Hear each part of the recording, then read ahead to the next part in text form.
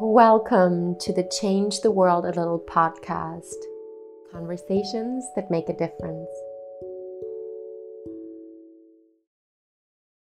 All right, welcome to today's episode of the Change the World a Little podcast. I am here today with someone I'm really excited to introduce to you all, Marina Kolaric.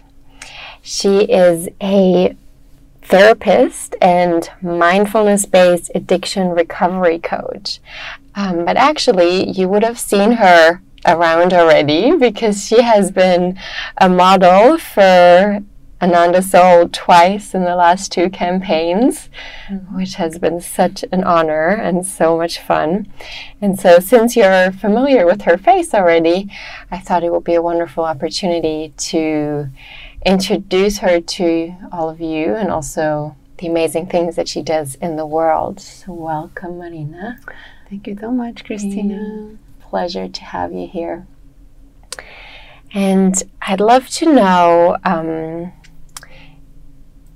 kind of just check in with you how things currently are in your world. Like, we've just all been through a crazy year. And so what excites you today? What's your world like right now? You are here in Bali? Yes. I. It's funny because it changes literally moment to moment.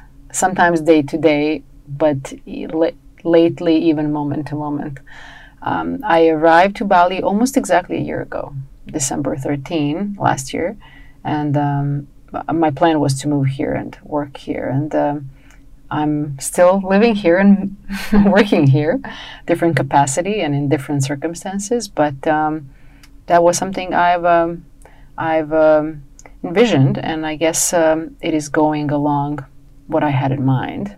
Obviously, life in Bali, you have been here longer, much longer than me, so you know that there are always certain energies that either highlight what we're feeling or, well, usually highlight. So these days, it's really just flowing with whatever happens here, and I would lie if I would say it's constantly, ease and joy. It isn't. Sometimes it's feeling of stuckness and heaviness, and almost like a feeling of a too much grounding, where you need a little bit to, move and flow. And then other times it's just so easy and simple. And today, just this very moment, I'm feeling very comfortable and relaxed, and I'm really grateful to be here.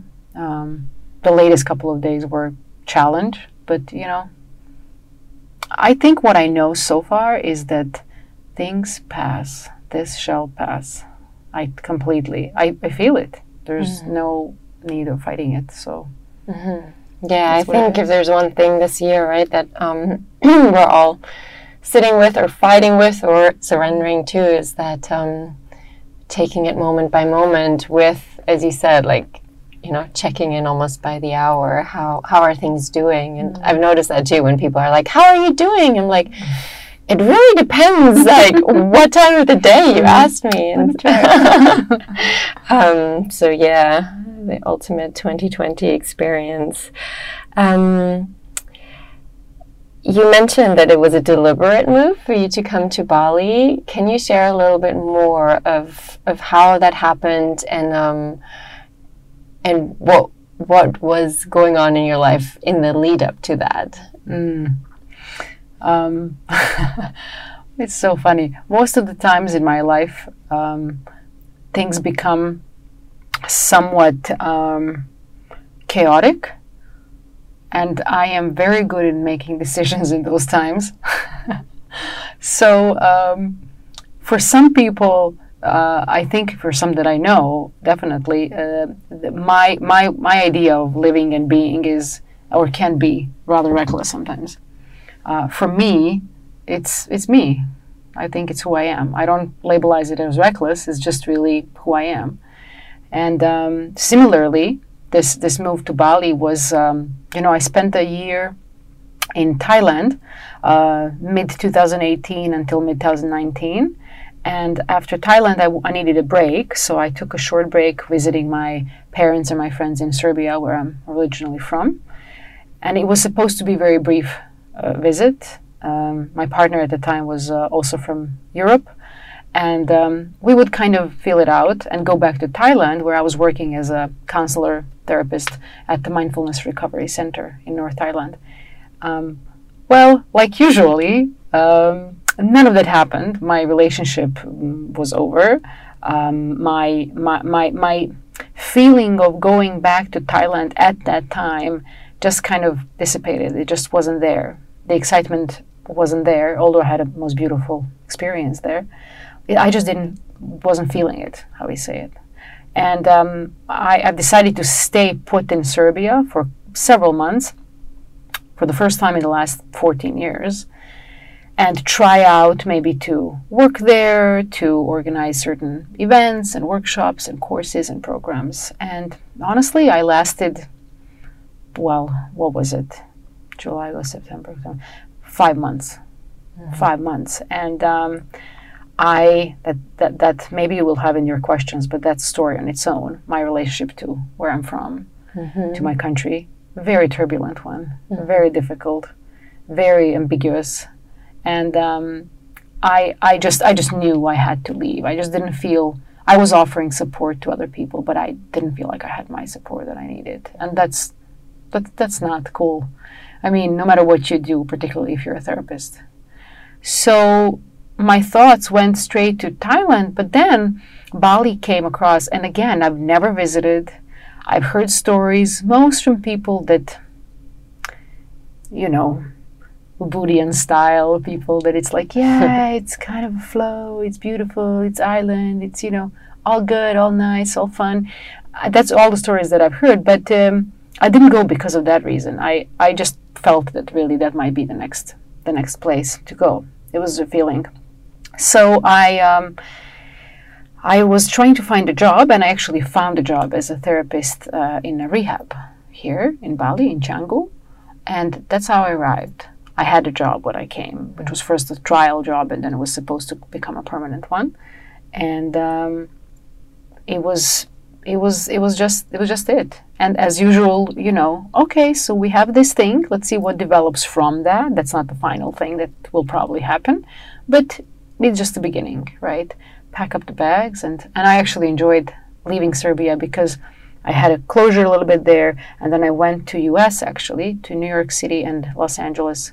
In Los Angeles, I've lived for many years, to visit my friends, and I had a Thanksgiving there last year, and then I left, and I landed here. Very inspiring to hear. From the sound of it, like it sounds like when you make decisions, you do have a pretty strong connection with like your gut or your intuition or what that is, which just for everybody to understand a little bit, Marina and I actually originally met in a program called Compassionate Inquiry with Gabor Mate, and he speaks a lot about the gut feeling and how that is basically present for all of us somewhere to protect us, to guide us, and some people have a closer relationship to it, and some struggle a little bit and don't trust it. So that's super beautiful to hear how you're, it sounds like just trusting that. And I can relate in terms of, I wouldn't call it reckless. I agree with you, because from the outside, it could look really scary because they're drastic changes, right? I mean, I've had similar changes like cross-continent when I was 19, 20, right? I moved from Germany to Hawaii, and people are like, oh my God, you're so courageous. And you know, like in a way, like those kind of moves could be considered like reckless, but it was just, there was a knowing in me. So I love when I meet people that are like, it might sound crazy, but this is what I have to do, and I'm just gonna roll with it. Super beautiful. I want to feel into a little bit more of your work. In particular, I'm just curious, like in the light of what just happened this year, I know you work specifically in recovery, and I was just wondering, first of all, if you've noticed any changes in your work in terms of the themes, in terms of the severity, the worries that people have, and in the second, as part of this question as well, as like we've heard the statistics in the world, like in general, mental health issues, addiction, suicide, everything has gone up this year. And so my second part of the question would be a little bit of guidance for people who are listening in terms of practices, and we'll go into that in more detail later. Mm-hmm. But I just feel it's such an important topic always, but in particular this year, of just creating platforms of support, creating suggestions for practices, for almost destigmatizing it more and more and more, that it's okay to reach out for help. Mm-hmm. And so let's start with just if you've noticed any changes this year in terms of your work. Interestingly, I do say that I specialize in recovery. It's really because it is part of my personal life, the recovery from addiction. It is my passion, and it is this huge understanding and connection that I feel to people who identify with being addicts of any kind, really. But what's happening actually is that I never had only those clients. Mm-hmm. I would simply attract different people and different struggles and different issues. So it was never really specialized. And to that also during this year, even more so, obviously, mm-hmm. because there is something that things that mostly come up for a majority of people these days is anxiety, definitely anxiety. Definitely bouncing between anxiety and depression, right? Like high, intense stress feelings, and then low feelings. And this happens, obviously, many people lost their jobs. Many people ended up either getting sick or having somebody who's close to them getting sick, or losing somebody, right, in this situation. Many things are not going according to the plan. Mm-hmm. And that's actually very interesting to me, because for people who are practicing mindfulness, yoga, any levels of spirituality, or any kind of following any kind of religious philosophy or any kind of other philosophy, because I put myself in that group, all that I've been listening for the past, let's say, decade, really listening, is that everything is impermanent. And just because you've been having this job for 10 years and you receive paycheck once a month does not mean that it's always going to be like that. It will stop one way or the other. Now, that doesn't mean that you drop everything and you say, well, screw it, doesn't matter. Nothing matters really, because I'll die or I'll lose a job. No, but you don't attach to it, because in some way you already lost it. You know it's going to be gone, and some change will happen, right? And for me personally, it seems like all the teachings and all the retreats and all the courses and all the practices and all the yogas and meditations and Buddhisms I've done in my life were telling me that, and I was intellectually knowing it, and then it hit this year, and now we're feeling it, really feeling it. Mm-hmm.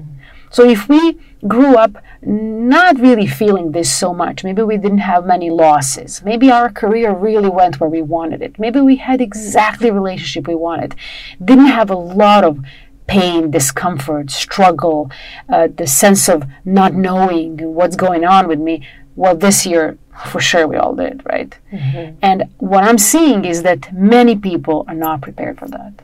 Many people either were not exposed to those teachings, or maybe they didn't really listen to them. Mm-hmm. And it's really difficult, because that's the main fear. Mm-hmm. That's the anxiety. Oh my God, what's going to happen tomorrow, right?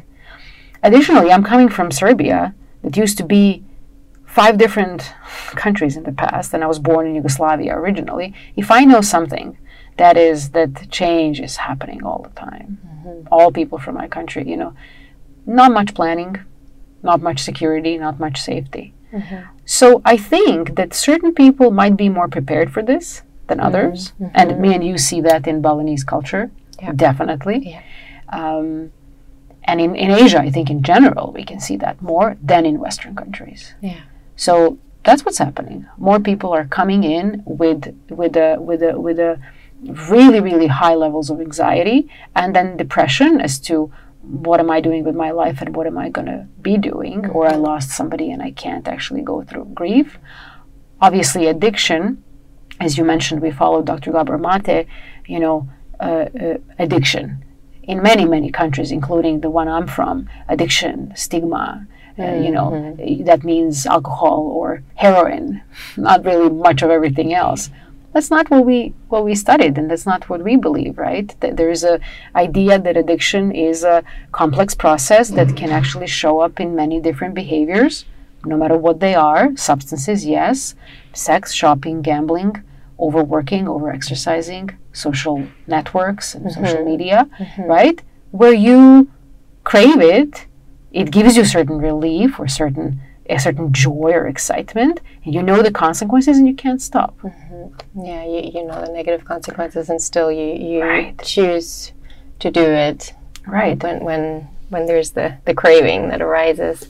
Yeah, super powerful, especially in that sense of the impermanence that is in a way, it's such an abstract concept, right, that we understand from these philosophies. And if we look at this year and truly start reflecting on the values that in a lot of societies that we're from, I mean, I consider us both a bit of a mix. Like I was born in Germany, but I lived in the US for a long time. And so, almost the suffering that these societies set themselves up for because of the values that we had, like the severe level of individualism and thinking like I can do it all on my own, and the level of competition and what is considered success, right? To be the star, the shining bright being, that's the people that the society worships the most, right? The ones that have the most money, the most success in terms of business, and the ones that are the shining stars, in the entertainment industry. So once we look at that, of like all of that coming to a halt, of course we crumble, because that is the definition of our worth and of the sense of why we live. And I love that you bring up the Balinese culture, because in a way they're very old school, and their entire lives are based on community, and it's been incredible to witness how they have been cruising through this year. I know there's fear, I know there's suffering. I'm not dismissing that, and because I work very closely with Balinese people every day, and I'm very, very sensitive towards other people's nervous system and states, and that anxiety that you're speaking about is hardly present. And there's a trust in their systems where somehow they know they get through it. And when it all started, and I was having team meetings, and we were like, oh, we need to make all these changes, and a few of our team members and my managers in particular, like, oh, we've been through this before. And I was like, this is different, guys. Like, this is not the volcano. And they just shrugged at me. They're like, no, we've been through this before. And now looking back, like 1 year later, they generally are treating it as something of like, we've been through financial insecurity before. We've handled it together, If somebody struggles, we make sure they still have food to eat, and we share. Like, the level of sharing that exists here blows my mind, my heart, everything. I've learned so much from that, and so that's really powerful to hear of. And a lot of us have been, since March, or whenever all this began, I've been saying, I know there's something good in this. And, there's been waves of like, I just don't know what it is. And looking back at this year, I feel that one thing that that kind of starts transpiring here is like this awareness of what truly matters, you know, community, us taking care of each other, us slowing down to be able to take care of the planet. So that's really powerful in the light of, you know, the ones that are reaching out for help, that's the symptoms. And there's capacity also. What I'm really mesmerized by is this capacity of human being, of a human system, of the organism to simply adapt. Isn't that unbelievable? If you go back to your own thoughts in March when this started, or February, or whenever, you know, maybe some of them, I know mine were, oh my God, you know, what is this going to be like? I might lose everything. I might lose job. I might get sick. What is going to happen then? You know, all of these thoughts. Surely a lot of things happen to all of us. The thing is, we're still here. Many of us. We're still here, you know? And it's not letting go in a sense of quitting. It's actually accepting. To me, that's what acceptance is, because people often take acceptance as something like, yeah, I quit. I just take things for what they are and I don't try hard. No, but you don't fight hard through something that's just simply not happening. Right. It's almost like a softening, like finding some form of trust again in the chaos. Like it really stood out to me when you mentioned Serbia, and you know, I grew up in Germany, so it was in the news a lot, and you know, these traumatic events, but then at the same time a lesson of like I can control the externals. So what do I have access to? I'd love, you mentioned your personal story, and I'll leave it up to you how comfortable you feel going into it, but I'm curious of where that passion for being a recovery therapist and coach came from, and if you speak to that. Yeah, no problems. Part of why I do what I do is to be out there, very visible to others, you know, so that people can recognize, maybe connect, and maybe feel like, you know, that they have help, you know. So I definitely openly share my story. That's not a problem. But you know, I was born in Yugoslavia. Right, at the time it was still Yugoslavia, and the thing is, with my growing up, not to go into too many details, but I'll just say one important thing is that when I was young, 11, 12, 13, 14, like early teenager, there were absolutely no laws around drinking, smoking, going out, none of that existed at all. So like when you're 7 and 8 in Yugoslavia or Serbia, you could go and buy your mom cigarettes, and they probably won't ask you who you're buying it for. Wow. So there was absolutely no regulation. And so country and my culture is known to be, you know, to find a reason to get together, and either that being something that is celebratory, or either that being something that is, you know, we're grieving together, you know. So many little holidays, so many religious holidays, so many weddings, so many funerals, so many of everything. And what people do in those situations is they drink. Literally, culturally, they drink. Until I stopped and actually started my recovery, I did not know people who don't drink. I did not know anyone in my surrounding. Obviously, we surround with people that work for our own lifestyle. But I'm just saying, I did not know anyone.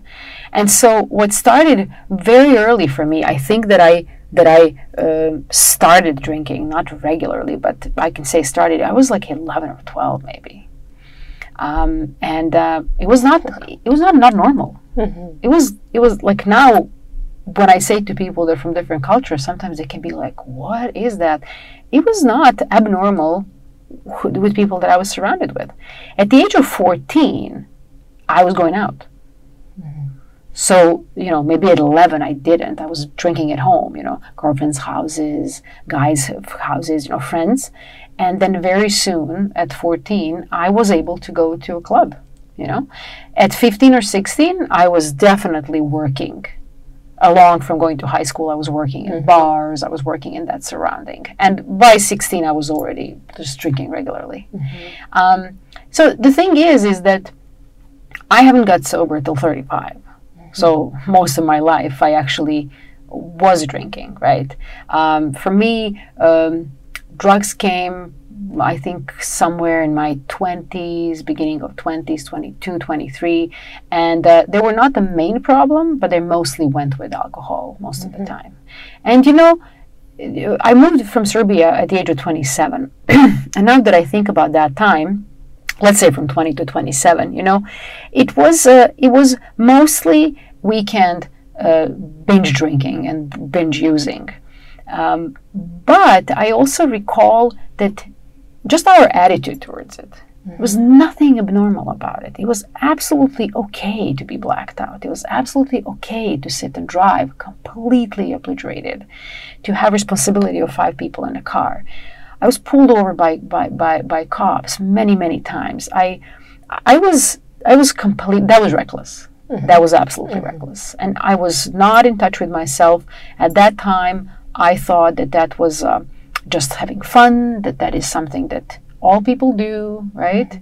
And the biggest problem, the biggest issue with me was that I was very highly functioning, at least on the outside, with everything else.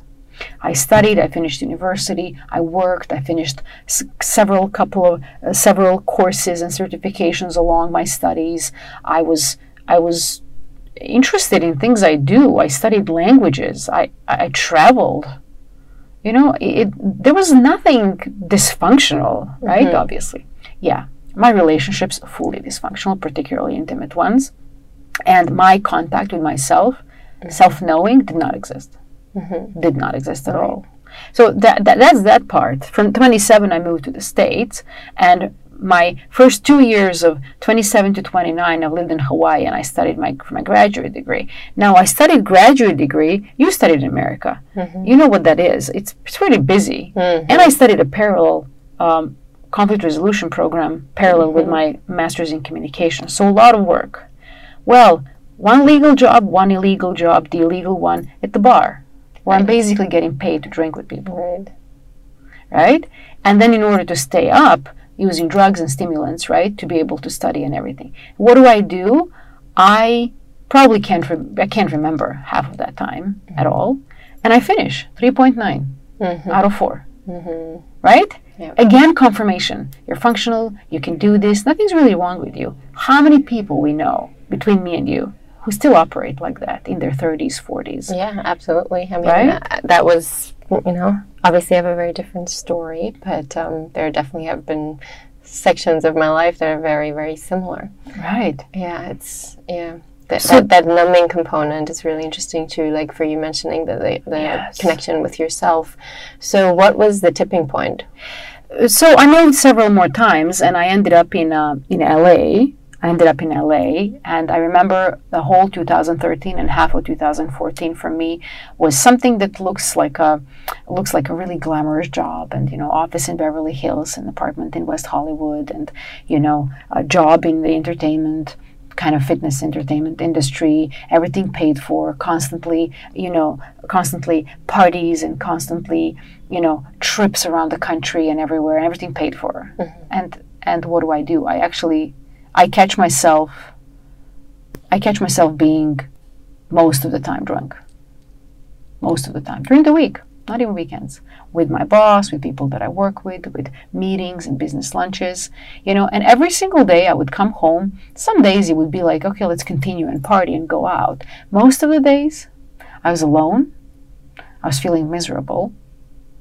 I would act out on the eating, emotional eating practices also with that, and I was desperate. I was just empty, lonely, sad, you know, when I stay with myself, and I could not be with myself. That's one of my first reasons why I started drinking, because I did not like myself that much to actually sit with me. So the whole year and a half, it was full of that. Some of it fun, but at that point, it already stopped being fun. At that point, it was just like, you know, rolling through it and repeating things that seemed fun. But, you know, then I started being messy in work, you know, hanging out with people that I work with, getting together intimately with business partners, like stuff that it's just, like really, really becoming sloppy and becoming spiral, disrespectful to yourself and to everybody else. And that was it for me. I told my boss I was supposed to go to Serbia for a month, 2014, and I was aware that I have to stop, but I also knew that I won't do that in Serbia. And I gave myself that month to just not think about it. I went to Serbia to visit, and of course, I could not drink. I came back, and I remember I landed September 4 to LA for 2014, and September 5, I was in an AA meeting. That gives me chills. Yeah. That immediacy. But you see, that's another part of me. We're doing this. Yeah. There is a level of responsibility there that's like, you're going to do this. Yeah. Now, I had one break. I don't call it relapse, I just say it's break because I really completely, fully decided to stop and test it. And it was a short, couple of months maybe. So now it's been almost 4 years. In April it's going to be 4 years. Amazing. You brought up a few things that just made me think of I've been feeling a lot for people, especially in big cities, that are really, really have been restricted this year. We're just going into a second wave of lockdown in many countries, and I've really been feeling for people that, for one, have a history of addiction, don't have access to AA at the moment, but then also the other group, because you were saying, I felt really lonely, I felt really isolated, I had a hard time being with myself, and as we just mentioned earlier, with a lot of our external things that are giving us a sense of self-worth, with them crumbling, that feeling of not loving oneself that much I think is quite alive in a lot of people right now. And is there anything, any advice, any feelings that we can send to people who are currently feeling that way, who, one, are considering, to go back to the tools that are giving them relief, and the other ones that are just struggling with that sense of isolation at the moment, and there just being so many tools are taken away from us right now. Yeah, you're absolutely right. I believe that one of the most important things for all of us, but particularly for people who struggle with addiction, is a support system. Not only support system that you're getting from your recovery program, but what support system in your life you have. And this might be a good time to actually revisit that for all of us, right?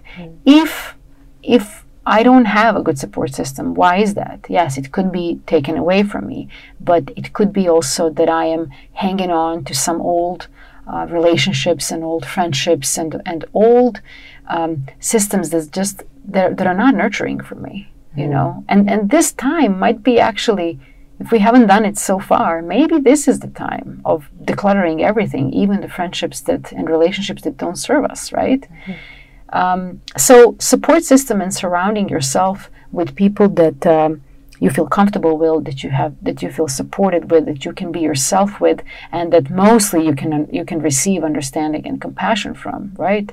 And all of us can find somewhere that person or those people, right? For people that are in addiction recovery, there are many, many, many things online. And I know most of us, me including, can say, well, it's not the same, it's kind of like, you're sitting in front of a computer all day and you can't really touch people, see people. Hey, if that's all we can do right now, I really don't think that the good excuse is like, yeah, but it's online. That's the thing that we have. And we do have plenty. All 12-step recovery meetings are happening online, and it's just enough to Google and find them. Refuge recovery is happening online. Meetings that I facilitate that are related to mindfulness and Buddhism and recovery that are called 8-step recovery meetings, they're happening also. Less than 12 steps, but they're happening. It's all online. And most of us who work online try to figure out how we can manage as many as possible time zones so that many people can actually fit that, right? I know that in Bali, if I work in the morning, that's the evening previous day in the US. If I work in the afternoon, that's morning Europe. So I pay attention to everything that I offer can somehow be there helpful for people from as many possible time zones. So we do have that. You know, and I also have to say, and this is not for many people I hear, you know, that's like spiritual bypass. It really isn't. If times are like this, and they are, we cannot avoid this, right? You can't, as much as you hate it and you can struggle it, you can't get out of this. What is it that it's showing me that I haven't been doing before? And for most of us, it's actually, like you mentioned, getting a little bit more quiet, staying a little bit more in, you know, I'm not traveling, I'm not constantly distracted by so many things, because bottom line, not that we shouldn't be enjoying life, but all of those are distractions. And I'll tell you, like the most ridiculous example. If my schedule in the day is completely full, we in West call that busyness. In Buddhism, that's called laziness.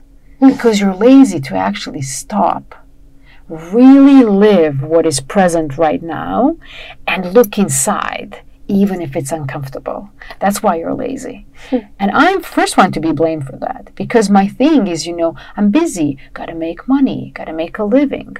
Maybe there's a belief that if I'm not busy, I'm not really worthy enough, and I'm kind of slacking.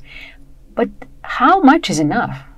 What a powerful way of flipping that story, you know, after all these years of comparing like how little hours we slept and how late we were like in the office or on the computer or whatever it is. And wow, I've never heard of that Buddhist concept of laziness. Yeah, but, it's actually because you're not paying attention to you in your life, really. If there are no blank spots in your calendar, you're not allowing life to just happen, because everything is pre-planned. And that, again, I don't mean don't plan. I'm a big planner. I need my calendar. I work with people. I need time when I do that.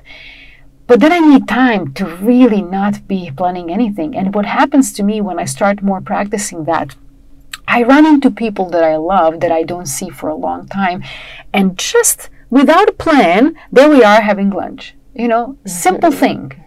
Simple thing. Yeah, it's like the magic has room, like to play, like bring the synchronicity through.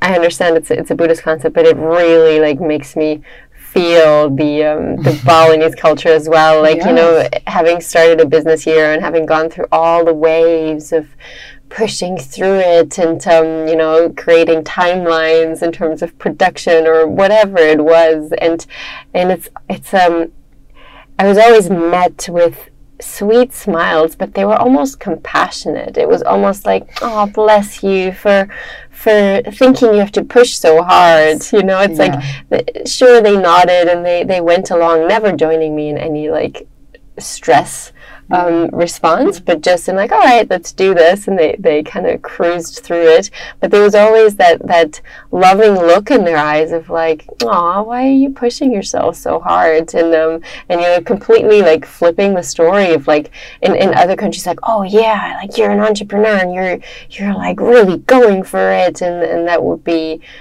very like looked up upon values, and it's, I mean, we've spoken about this before, how powerful it is to be surrounded by cultures that live based on those values. But then also I find, you know, I do truly feel that this could be a tipping point for those values to penetrate other cultures as well, of like a true waking up of like, wait a second, this hasn't been working.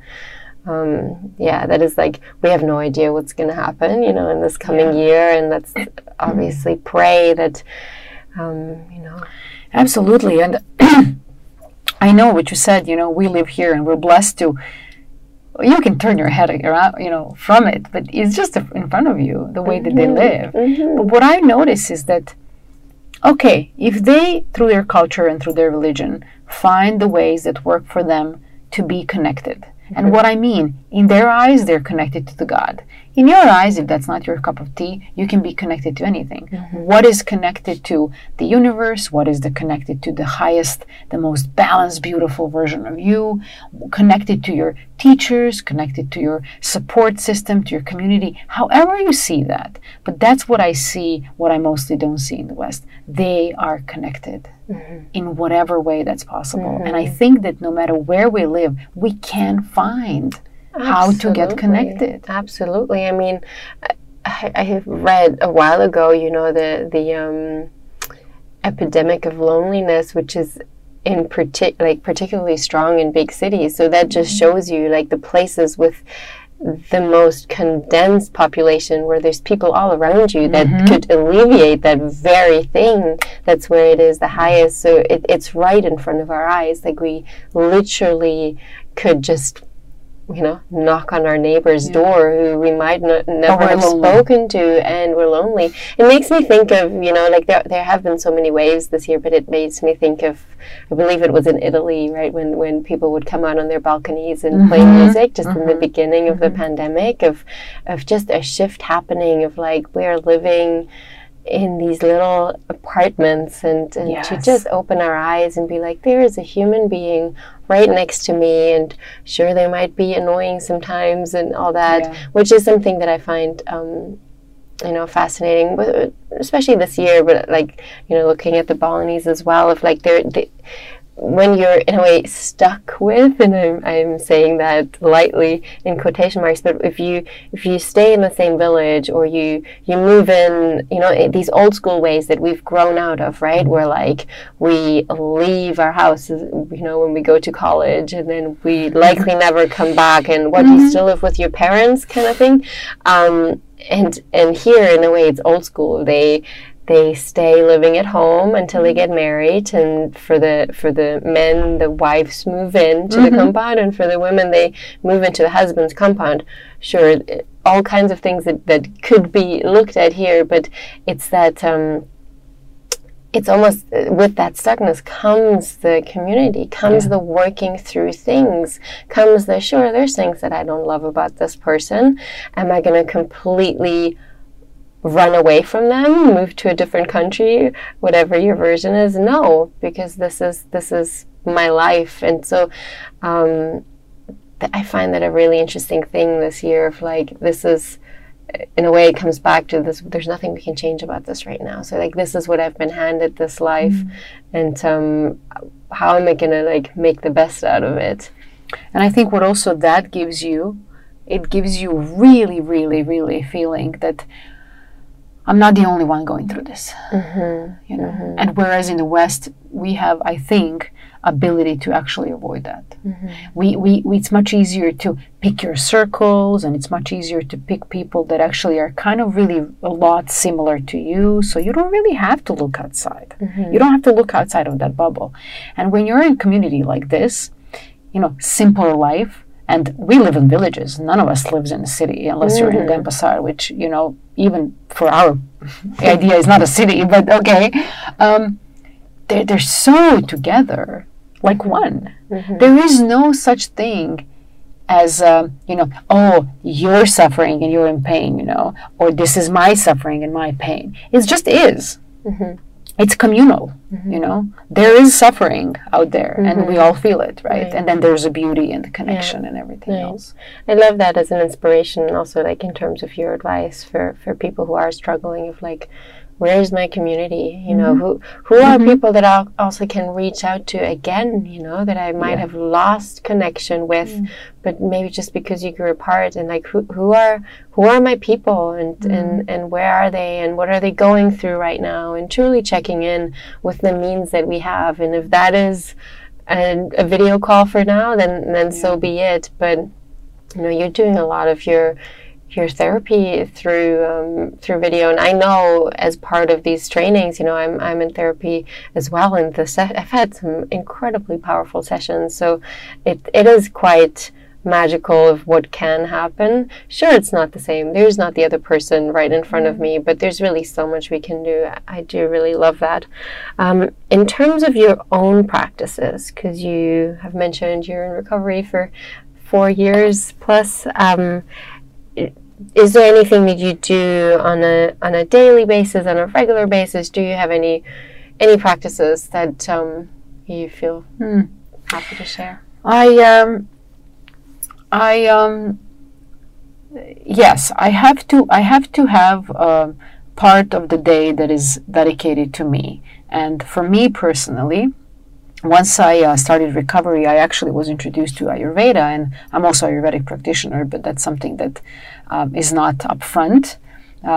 So I started living Ayurvedic way of life, and that's probably now 7 years ago, or 6-7 years ago. And with that, I completely changed the way how my day works, particularly with the times that I go to bed and when I wake up. Times when I eat, that depends really where I am and what I decide to practice. That shifts.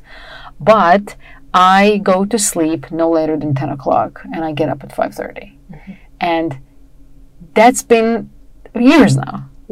And I never considered myself a morning person. I could not stand mornings. I was completely not functional in the morning. And I remember speaking to my mom a long time ago, how do you do it, Mom? And she said, wait, maybe when you get older and something happens, you'll see. Mornings are just precious.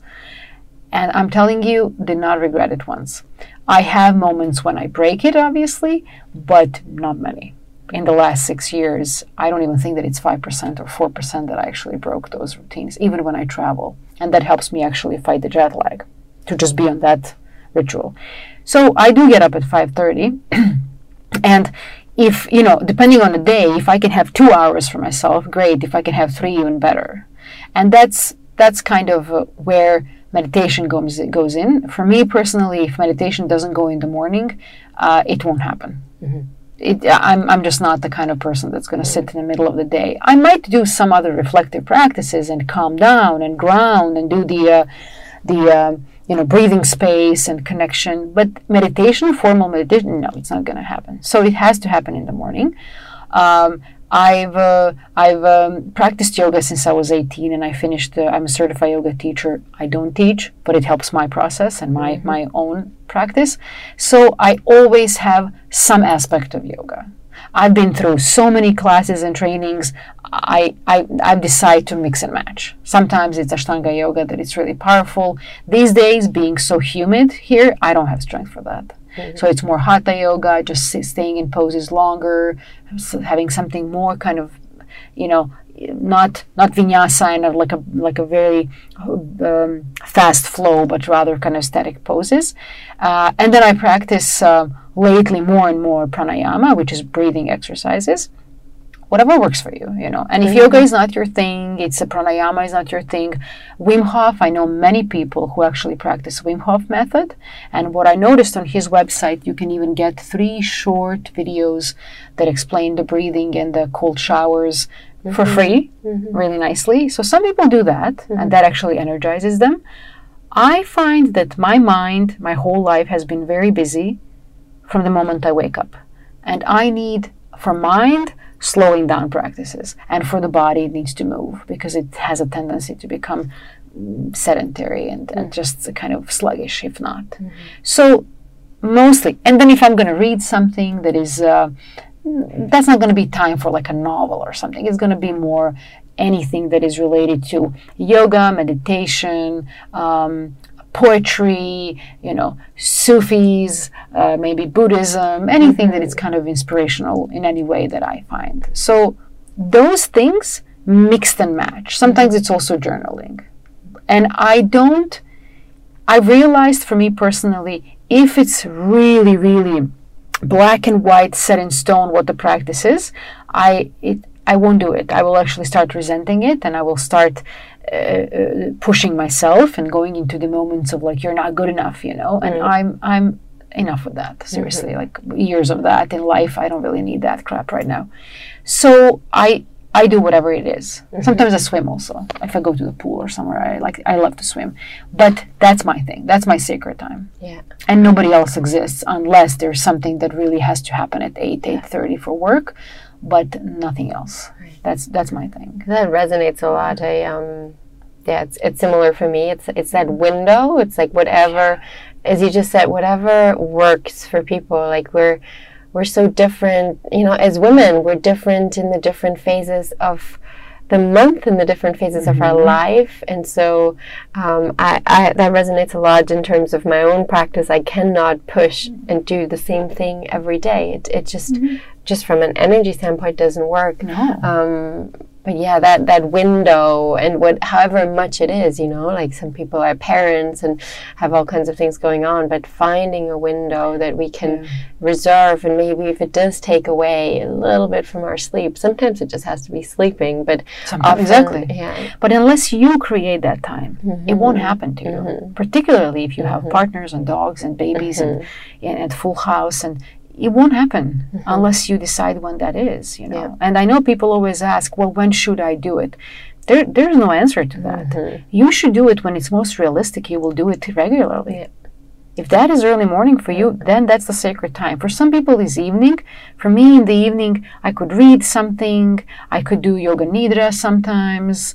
I could listen to some podcast that is, you know, some practices like that, but that's not practices mostly. It's just kind of calming down and grounding rather than doing practices in the evening that will raise my energy. Because that's the thing. If I go to bed at 10, I can't do yoga class at 9 p.m. and I won't do it, me personally. Yeah. So to really find what works for the system.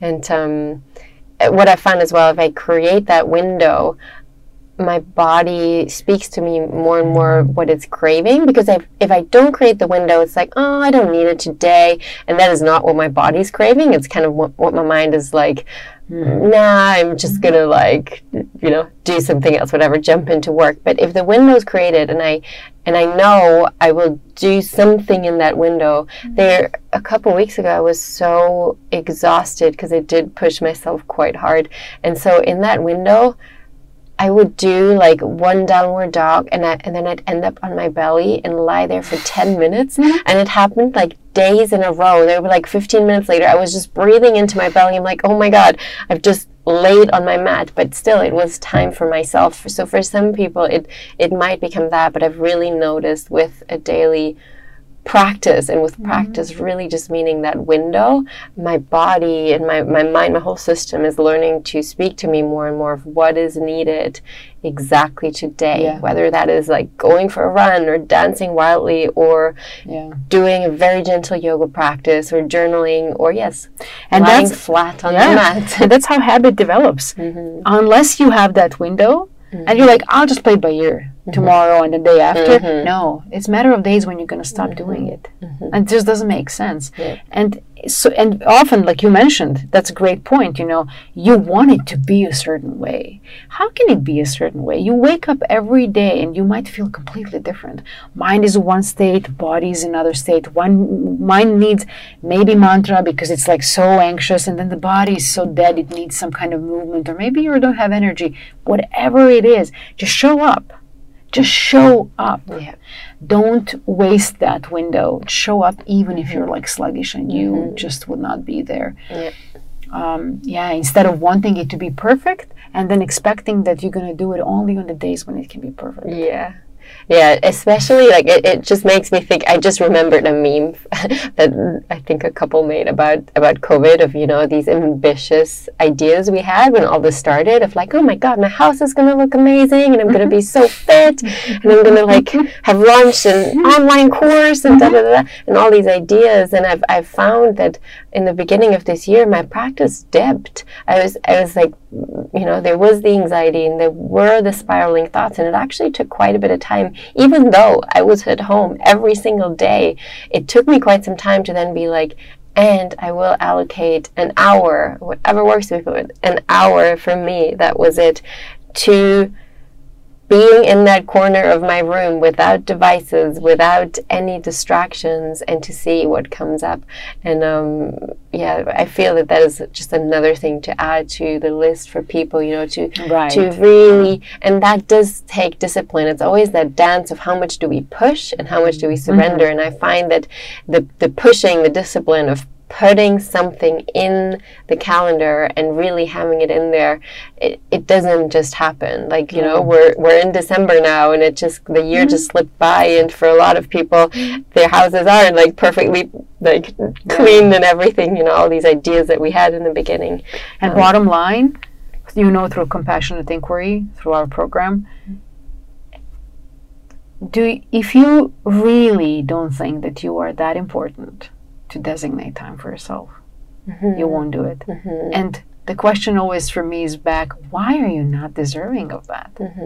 Why is it that everybody else is more important? Why is it that the busyness of your calendar is more important? Why? Why are you, you know, from in my eyes, and that's what I also see in therapy work, no matter if people are with addiction or anxiety or burnout or depression, you know, if I don't love myself, if I don't have self-compassion to myself, I probably won't feel deserving that I need any help and that I deserve any kind of healing and any kind of change. Yeah. And that goes from the point of you asking for help and going to therapy or talking to friends or creating an hour or two in a day that is actually for you.